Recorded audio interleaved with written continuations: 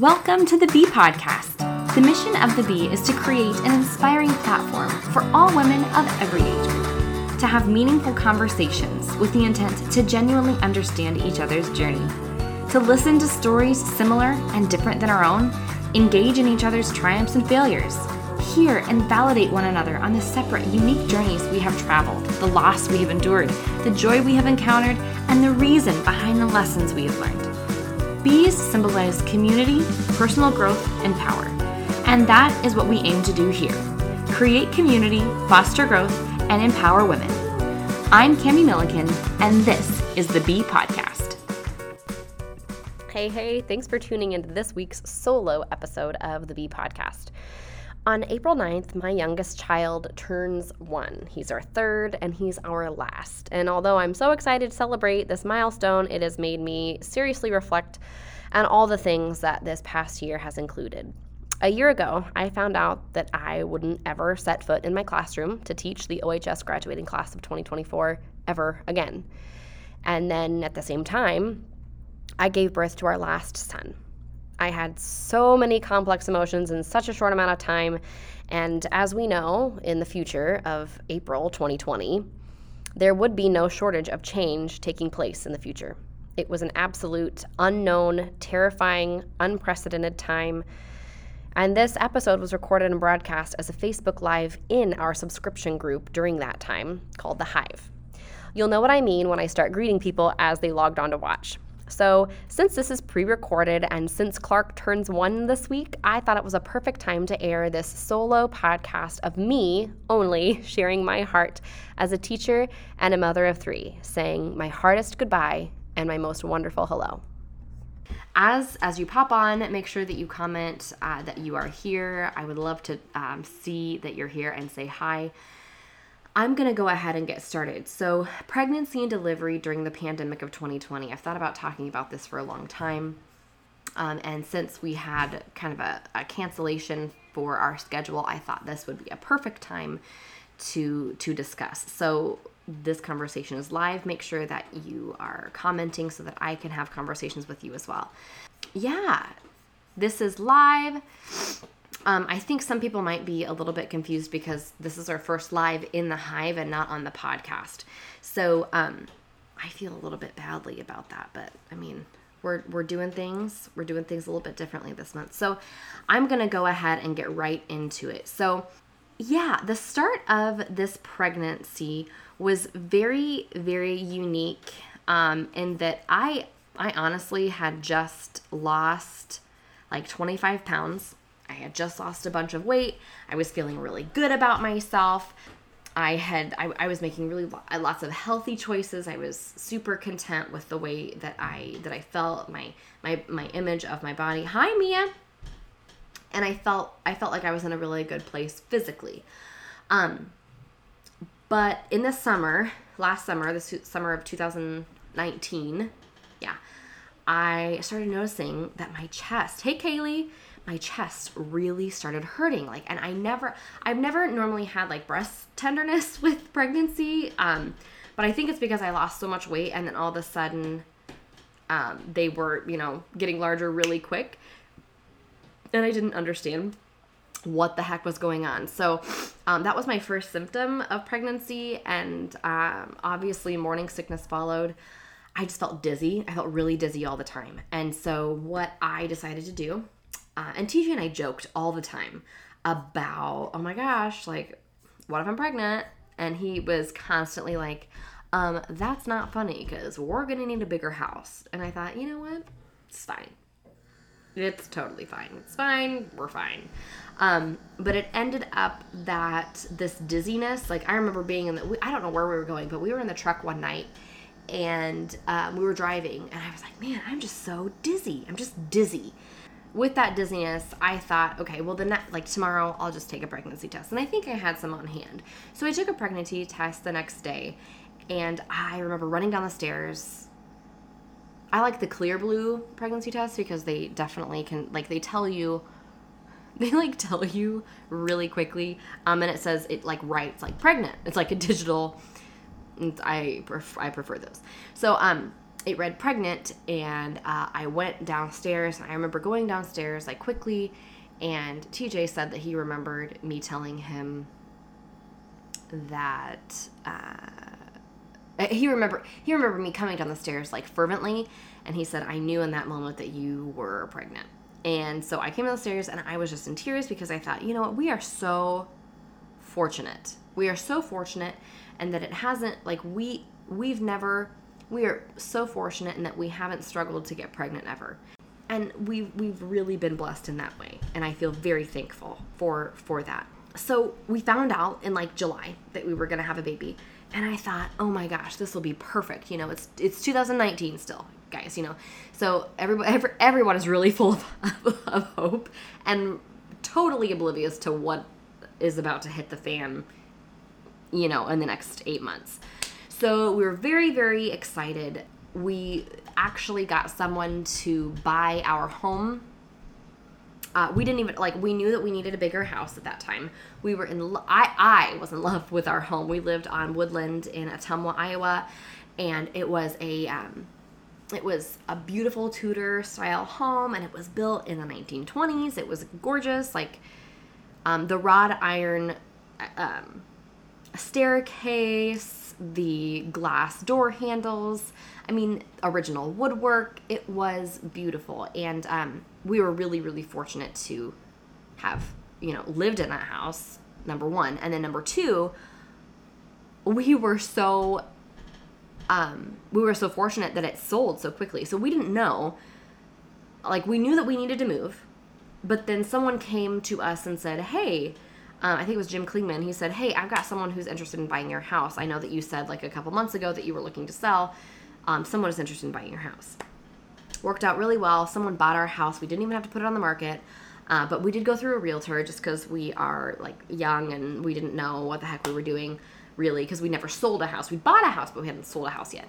So that was really, it was really cool that we were able to do that so easily, and everything seemed to be going really smoothly. We found a beautiful acreage out on Bluegrass where we live now.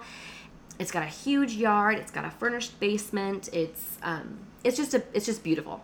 We love this house. It was outdated, and so the woman who lived here was elderly. She was living in a care facility at the time, and so yeah, it was just outdated. So I had given TJ, you know, we moved in September. So we found out we were pregnant in July. Sold our house in August, moved into our new house in September. It was actually homecoming week, and I was the head cheer coach at that time. Now Mia is the head cheer coach, and it was just like a super stressful time, but things were coming together. And so once we had moved, you know, I had given TJ a timeline, like, okay, we need to have most of the renovations done before the baby gets here. And my husband is really, like, if you know TJ, you know that he's really good with his hands. He and his father did most of the work to our house. And so we're just really fortunate on how that all played out. We got new flooring, we painted, new trim, all the furnishings that, you know, would help us feel solid about, you know, having most of it done before the baby comes so that you can feel rested and restful and able to take care of a thing that is a living, helpless thing, right? So we got it. We got the house, made some of the renovations on our own, and yeah, it was a really easy pregnancy for the most part. I had it was really stress-free, you know, except for some of the renovations that we were doing to the house. I did change my doctor one time. This might sound funny to some of you guys, but listen. So my husband had never met the doctor, like, this time around, pandemic, not necessarily pandemic, but maybe it was just because our third child. I always needed somebody to watch the kids. I mean, we had to have, like, care for our kids if we were to both go to the doctor. So that wasn't necessarily like a logical thing for us, or like a doable thing for us at that time. So what we ended up doing was he would stay home with the kids. I would go to my OB appointments. And there was a doctor there that I was seeing who seemed to be really knowledgeable, But maybe it's my own bias, and maybe it's my own issue that I should probably work out. But this was a male doctor who had graduated the same year that I did. Now, I'm not saying that he was that he didn't know what he was doing. I'm certain that he did. However, there's a thing that I noticed about him that made it even more uncomfortable. Bad teeth. He had bad teeth. And I don't know about you guys, but I feel like if you're going to be up in my lady parts, I'm going to need you to not look creepy. You dig? So I made an executive decision at that time to visit someone else, find a different doctor. With Eloise and Calvin, I had female OBs, and I had a beautiful experience with both of my OBs. I had a wonderful experience. But the thing that drew me to Dr. Fancy, which is so funny to think about it now, but in her bio and in this little video you can watch on the Pella Clinic online, these OBs, these doctors have their biographies out there for everyone.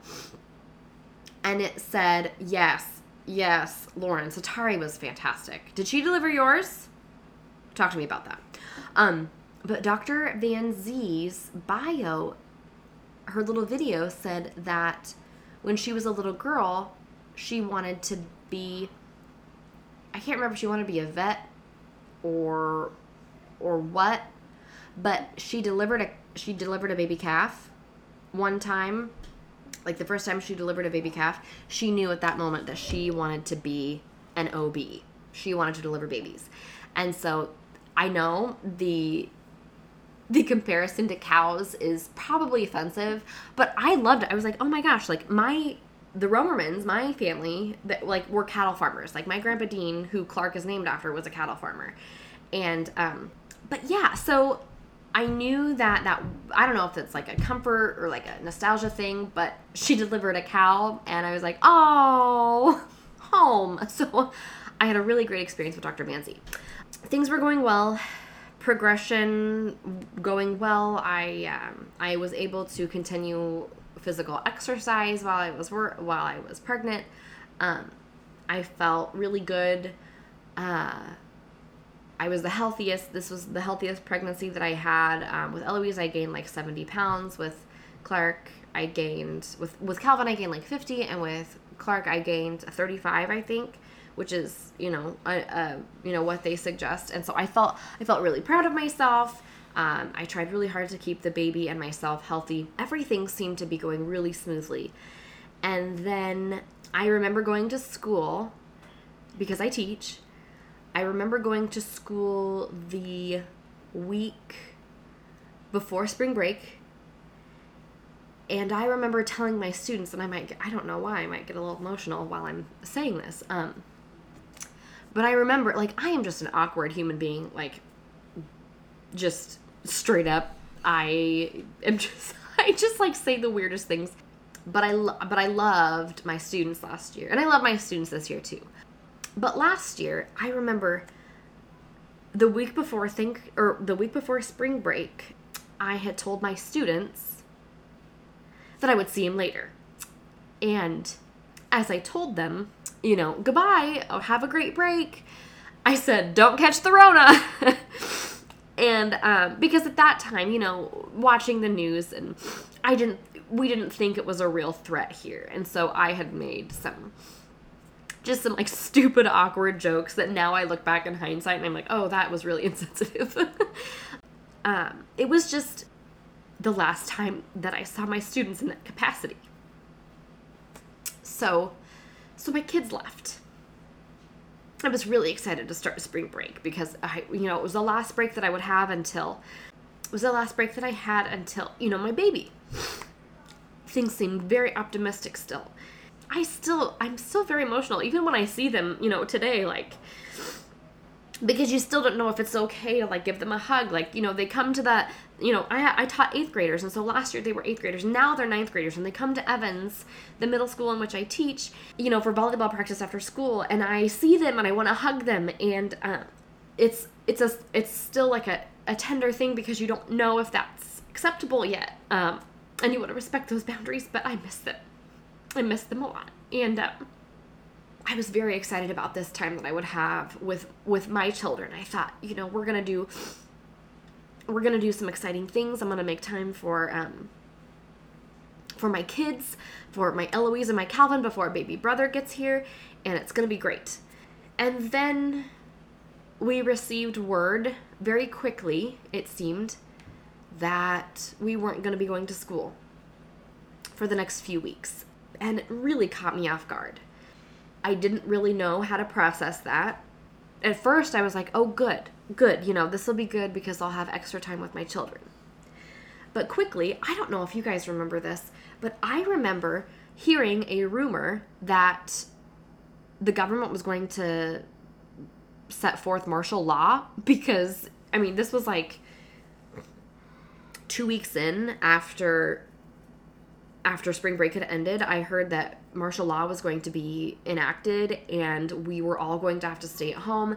And so I remember calling my brother one night, and I told Kyle, I was super nervous. I was like, I don't know what we're going to do. Like, am I going to be able to even leave my house to go to the hospital to deliver my baby? I don't know when I'm going to see you guys next.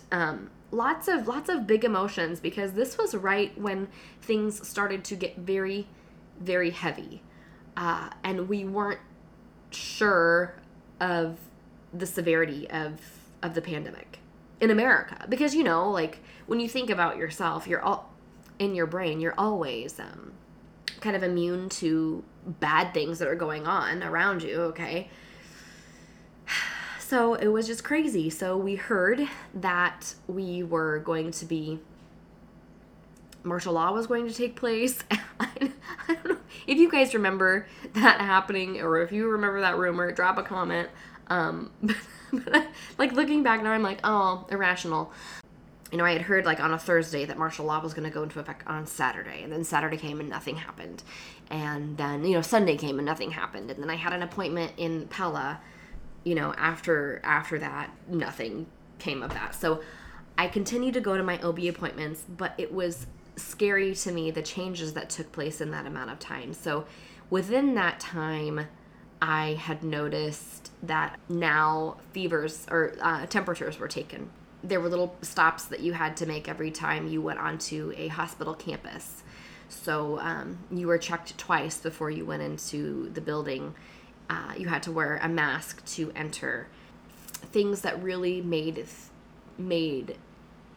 life seem cold and kind of unforgiving. And so the thought of being completely out of control of my circumstances, 6 months ago, I couldn't have been more happy to bring a new baby into the world. But at that moment where I went to my OB for the first time after school had been, canceled for the foreseeable future for the next couple of weeks, I was absolutely heartbroken, because I thought, what have I done? I am bringing a baby into a world that is broken. And I knew that it was broken before, but there's a significant chance that the baby that I am going to have is not going to survive. So all of these fears played into my thoughts, staying at home and having conversations with my children and telling them, we're not going to go to school for the next couple of weeks because it's not safe just yet. That was just really terrible. My 4-year-old son didn't totally understand it, but my 6-year-old daughter did. And she missed her teachers, and she missed her friends, and it was hard. It was really hard, and it felt very lonely, especially as a person with, I want to say pre-existing condition, but that's not what I'm talking about. But someone who's at risk, someone who was considered at high risk, felt really heavy. It felt very, very heavy. It was an incredible time in history, and it was an incredible time for lots of people, for lots of different reasons. But there was this overwhelming sense of guilt and regret. Not that I was regretting that I was going to have a child, but I was regretting the world in which I was bringing him into. So my time came. My due date was April 12th. We decided, at this point, I don't know if time just seemed like it got longer or what, but as anyone who has had a baby knows, that last month of pregnancy seems like it's forever. And so I had a conversation with my doctor, and I said, hey, I am over this. I'm done. I'm exhausted. She's like, well, since this is your third child, why don't we set an induction date? My due date was the 12th. We set an induction date for the 9th, and my husband was able to then plan. There was, so many mixed emotions with all of it, because we were having a baby, but we hadn't seen, our family in, about 4 weeks. And then to ask our families to watch our 2 older children while we went away for 3 days to have a new baby was really, really difficult, to be away from them for so long, because I had literally been with them for literally 24/7 since the shutdown happened. So we were ready. We were ready to have this conversation of we're going to go do this. And the thought of not having my mother in the delivery room, the thought of not having my mother-in-law, Amy, in the delivery room, who was a nurse, was terrifying to me, because they had been in the delivery room with me for both of my first 2 children. And there was comfort in that. My mom, who else do you want other than your mom when you are, in so much agony and you're in so much pain? So like having your mom in the room was something that I think a lot of women find comfort in. And, having my mother-in-law, who was a nurse, was always very comforting to me, because she knew exactly what I needed. And she wasn't afraid to advocate for me in my previous 2 pregnancies. But then there we were. It was just TJ and I. And I will tell you that laboring in a hospital, everyone masked, everyone with shields, felt so cold. There was nothing that was warm about it except for the physical bodies of my nurses, whose hearts ached. Like you could sense the ache that my nurses had while I was being induced.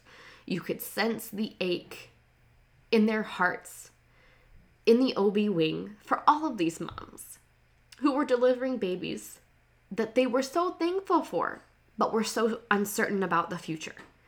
So you could sense the ache and the turmoil in all of the nurse staff. And oddly, I felt so comfortable. I felt so confident. Yes, this was my third child, and I knew exactly what to do, and I felt like my body knew what to do, and I felt like I had taken care of my body and trained my body enough to know what to do. I was induced at, I think, 9 a.m. and I didn't start active labor until about 1. They use that little pill that they insert, and then it's supposed to soften your cervix and all that jazz, but it did not work. And then the Pitocin that they were using, I think my nurse was a little sensitive to all of the things that were going on, but my body needs an extra kickstart, so my body needed a lot more Pitocin, but she was trying to ease me into it, and it ended up not being enough of what I needed to kick me into labor. So eventually she upped my Pitocin. My doctor was like, no, she needs to have much more Pitocin than this. People talk about Pitocin being awful, but I would disagree. I guess I had a natural labor with Eloise, but I also had a little bit of Pitocin with Eloise. But my last 2 labors, I had Pitocin, and I don't feel like it's any different than maybe what I would have experienced if I didn't have any. And maybe not, but I felt like I was like a rock star, okay? And that's the crazy juxtaposition of all of this. While I was in labor, and while this pandemic is going on outside of the walls of the hospital, and while everything seemed to be out of control in my life at that moment, I oddly felt comfort in that I knew that my body knew what to do. I knew that my body knew what to do, and I felt comfort, and I took comfort in that. So once I started contracting, I knew exactly what it was, and I got really excited because I knew that, he was on his way. He was going to be here really soon. I was like, I want to get in the tub. I'll get in the tub, and a jacuzzi really always helped me to calm down and relax and focus on my breathing and breathing through the pain. So I was really proud of myself because I was able to get there. But there's this, the thing that was different this time around, there was a monitor. Instead of, on your belly, they put those like the monitors to monitor the baby's heart rate and all that jazz. There was an electric version of it, what was like cord free. So, but it was like Bluetooth, so it was like hooked up to the hospital stuff. All the, like the ultrasound, or not the ultrasound. What is it called? Drop a comment. What is that called? It like monitors your baby's heart rate and everything. I can't remember what it's called. The monitor, whatever, the monitor. It was connected to the monitor via Bluetooth. And so it was on my, I can't remember if it was on my belly or my back. I think it was on my belly. But it was like, up really high, checking, monitoring the baby.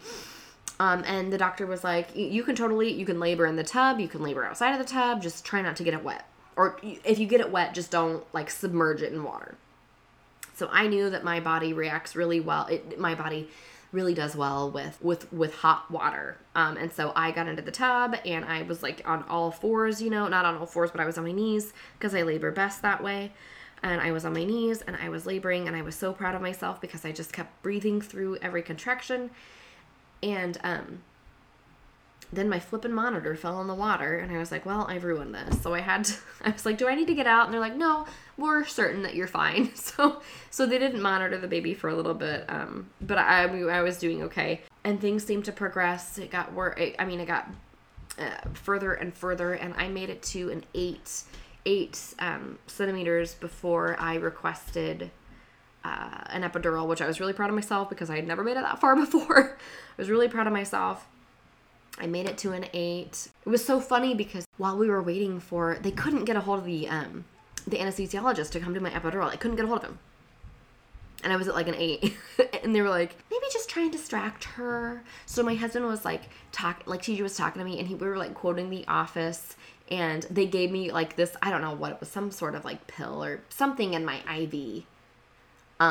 But it dulls your senses for just a second and then you amp right back up, and it was just, the awful pain of contractions.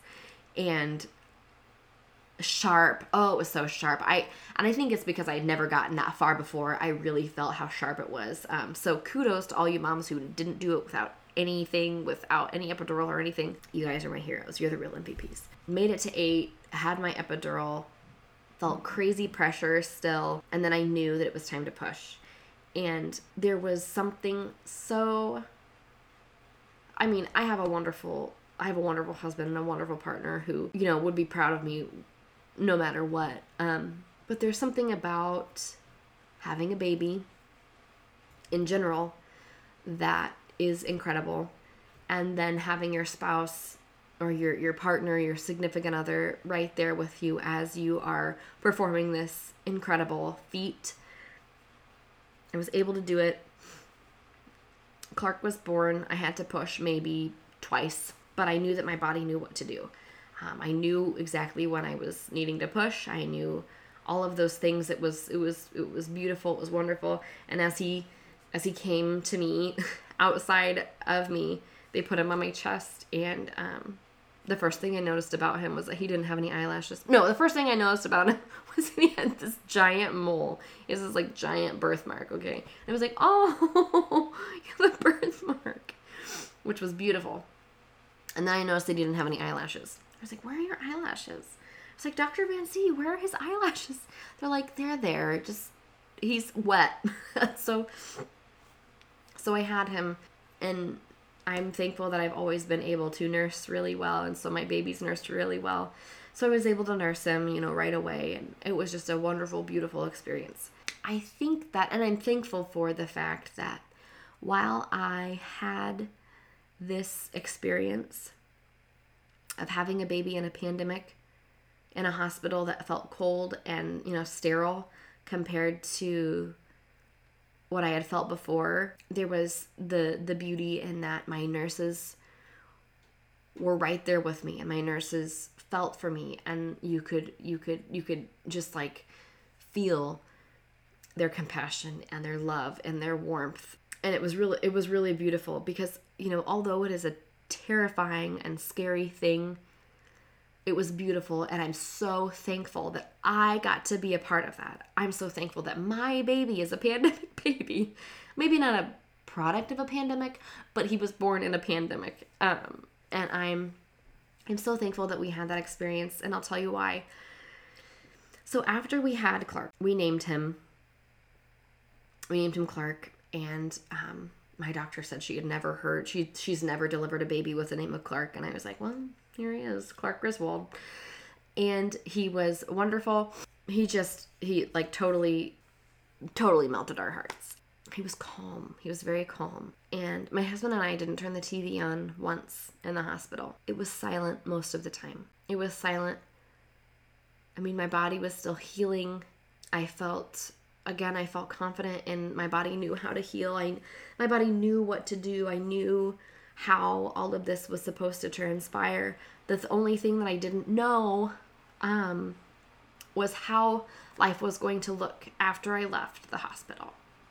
And I remember writing while I was in the hospital that I didn't know what it was supposed to look like when we even left the hospital. I mean, yeah, like I said, we didn't turn the TV on once. We spoke minimally. We just felt comfort and solace in each other's presence. Because we had just done one of the hardest things to do, I think. And we did it together, by ourselves, without anyone else.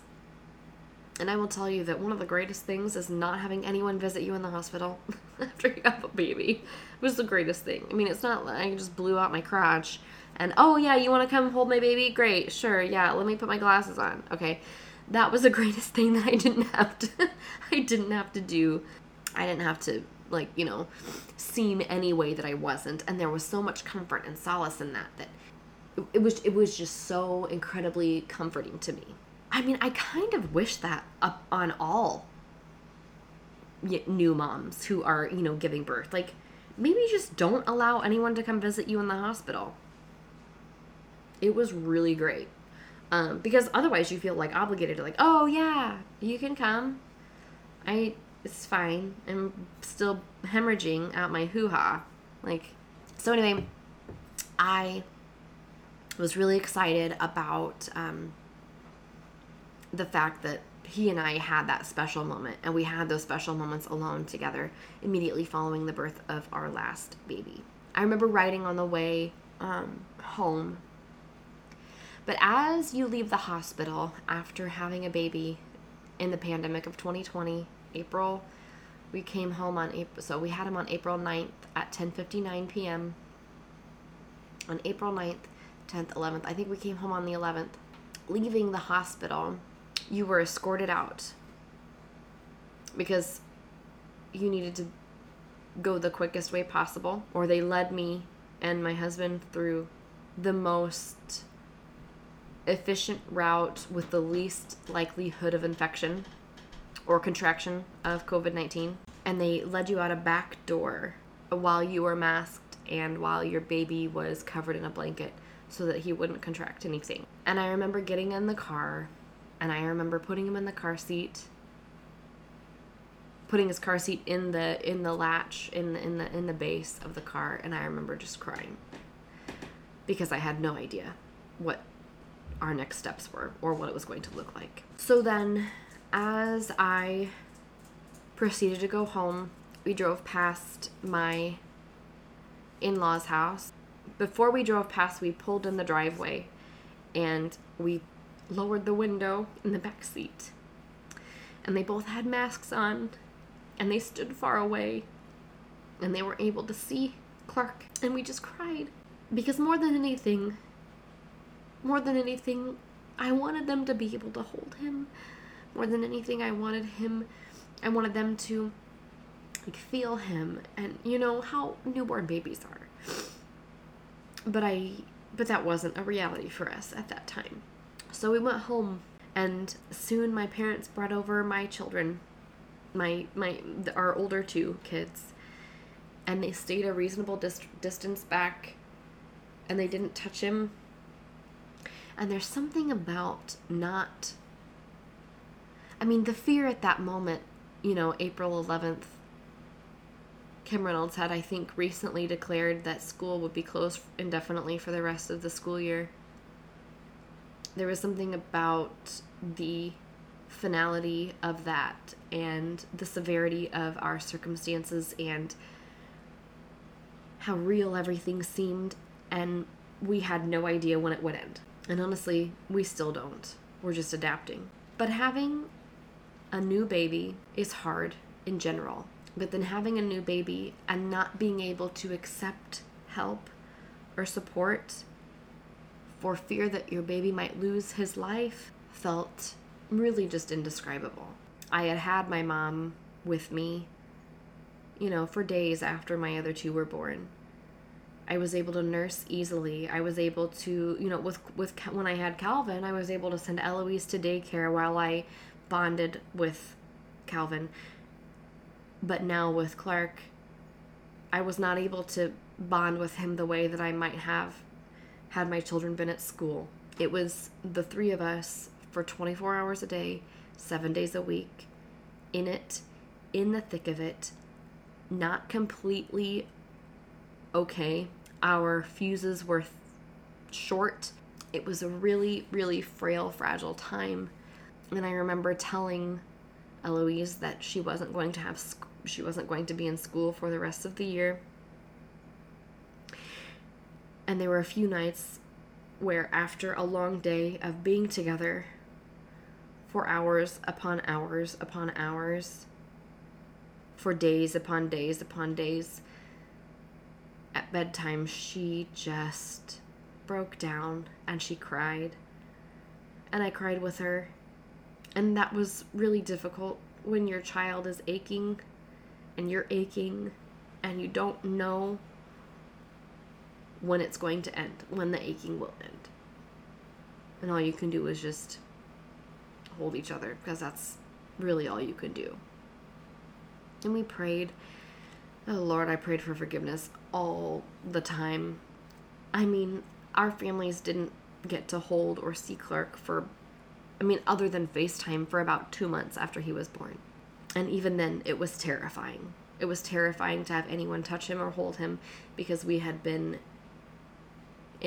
living in so much fear of what if. And I am so thankful that he, and we vaccinate our children, and where you stand on that is where you stand on it with vaccinations, but we vaccinated our children. And I couldn't wait till his first vaccine at 2 months, because I was like, oh, he's protected against something. Even now for labor and delivery, there are different things that people are experiencing. On the post that I made that we were rescheduling and this was going to be our topic of discussion in the Hive tonight, someone had mentioned that she had pushed through a mask. I'm thankful that I didn't have to push through a mask. I didn't have to have a mask on my face while I pushed and breathed and, tried to gain my composure before pushing again through a mask. But there's something to be said. Even though this was one of the most difficult experiences of my life, I am so thankful that I have a husband who is so dedicated to me. I am so thankful that I have such a wonderful husband who is dedicated to me and is dedicated to our family. And to have that support while I was breaking down after having a baby and staying at home, while he went to work, he got a couple weeks off of work, but then when he went to work, I felt like I was going crazy.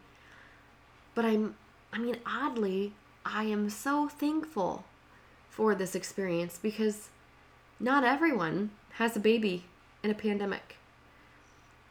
And I feel fortunate in that we had our baby at the beginning of its entrance to America in the United States. I feel fortunate that we were able to have a child at the front end of it,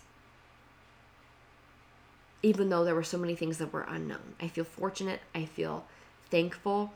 He is thriving. I'm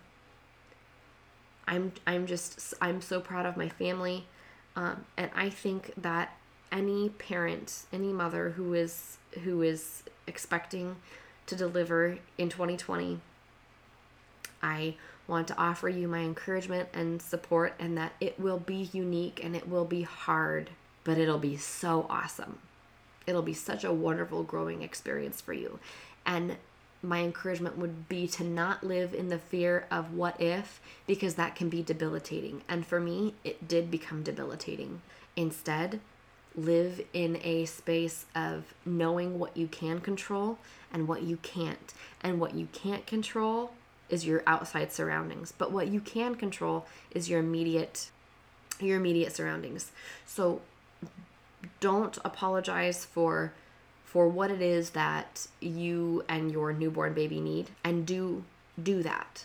Because girlfriend, it's going to be difficult to bring home a baby in a pandemic. It's going to be hard to navigate. And what I would say for those support people, husbands, partners, friends, moms, make certain that you are building up your friend, your daughter, your wife. Build them up, give them grace, allow them to feel those big feelings, help them to work through it, but ultimately offer encouragement and support of whatever decisions that they make. That would be my encouragement to you. Yeah, don't borrow trouble. And Jackie, it is so nice to have a rock solid dude. I mean, my TJ is quiet and steady, and I so appreciate that about him, because honestly, I will never forget that experience of staying in a hospital with just my husband and I and our new baby. I will never forget that. We laughed so much. We cried. We just really had a unique, wonderful, beautiful, awful, terrible, crazy, scary, bizarre opportunity. And it was once in a lifetime. And I'm very thankful for that. And so if you are set to deliver a new baby in the pandemic of 2020, I offer my encouragement and my support of you, because it's not going to be easy, but you are very capable of doing it. And I want to offer my support and my thanks for listening to me as I shared my experience giving birth in a pandemic. It was truly a beautiful, bizarre experience, and I wouldn't have traded it for anything. I feel very fortunate that I was able to live through it and tell the story. So I hope you all have an excellent evening. Go enjoy your night. I will talk to you all very soon. Have a wonderful night, and thank you so much for listening. Thank you so much for tuning in to this week's episode of the Bee Podcast. Make certain to subscribe, rate, and leave us a review.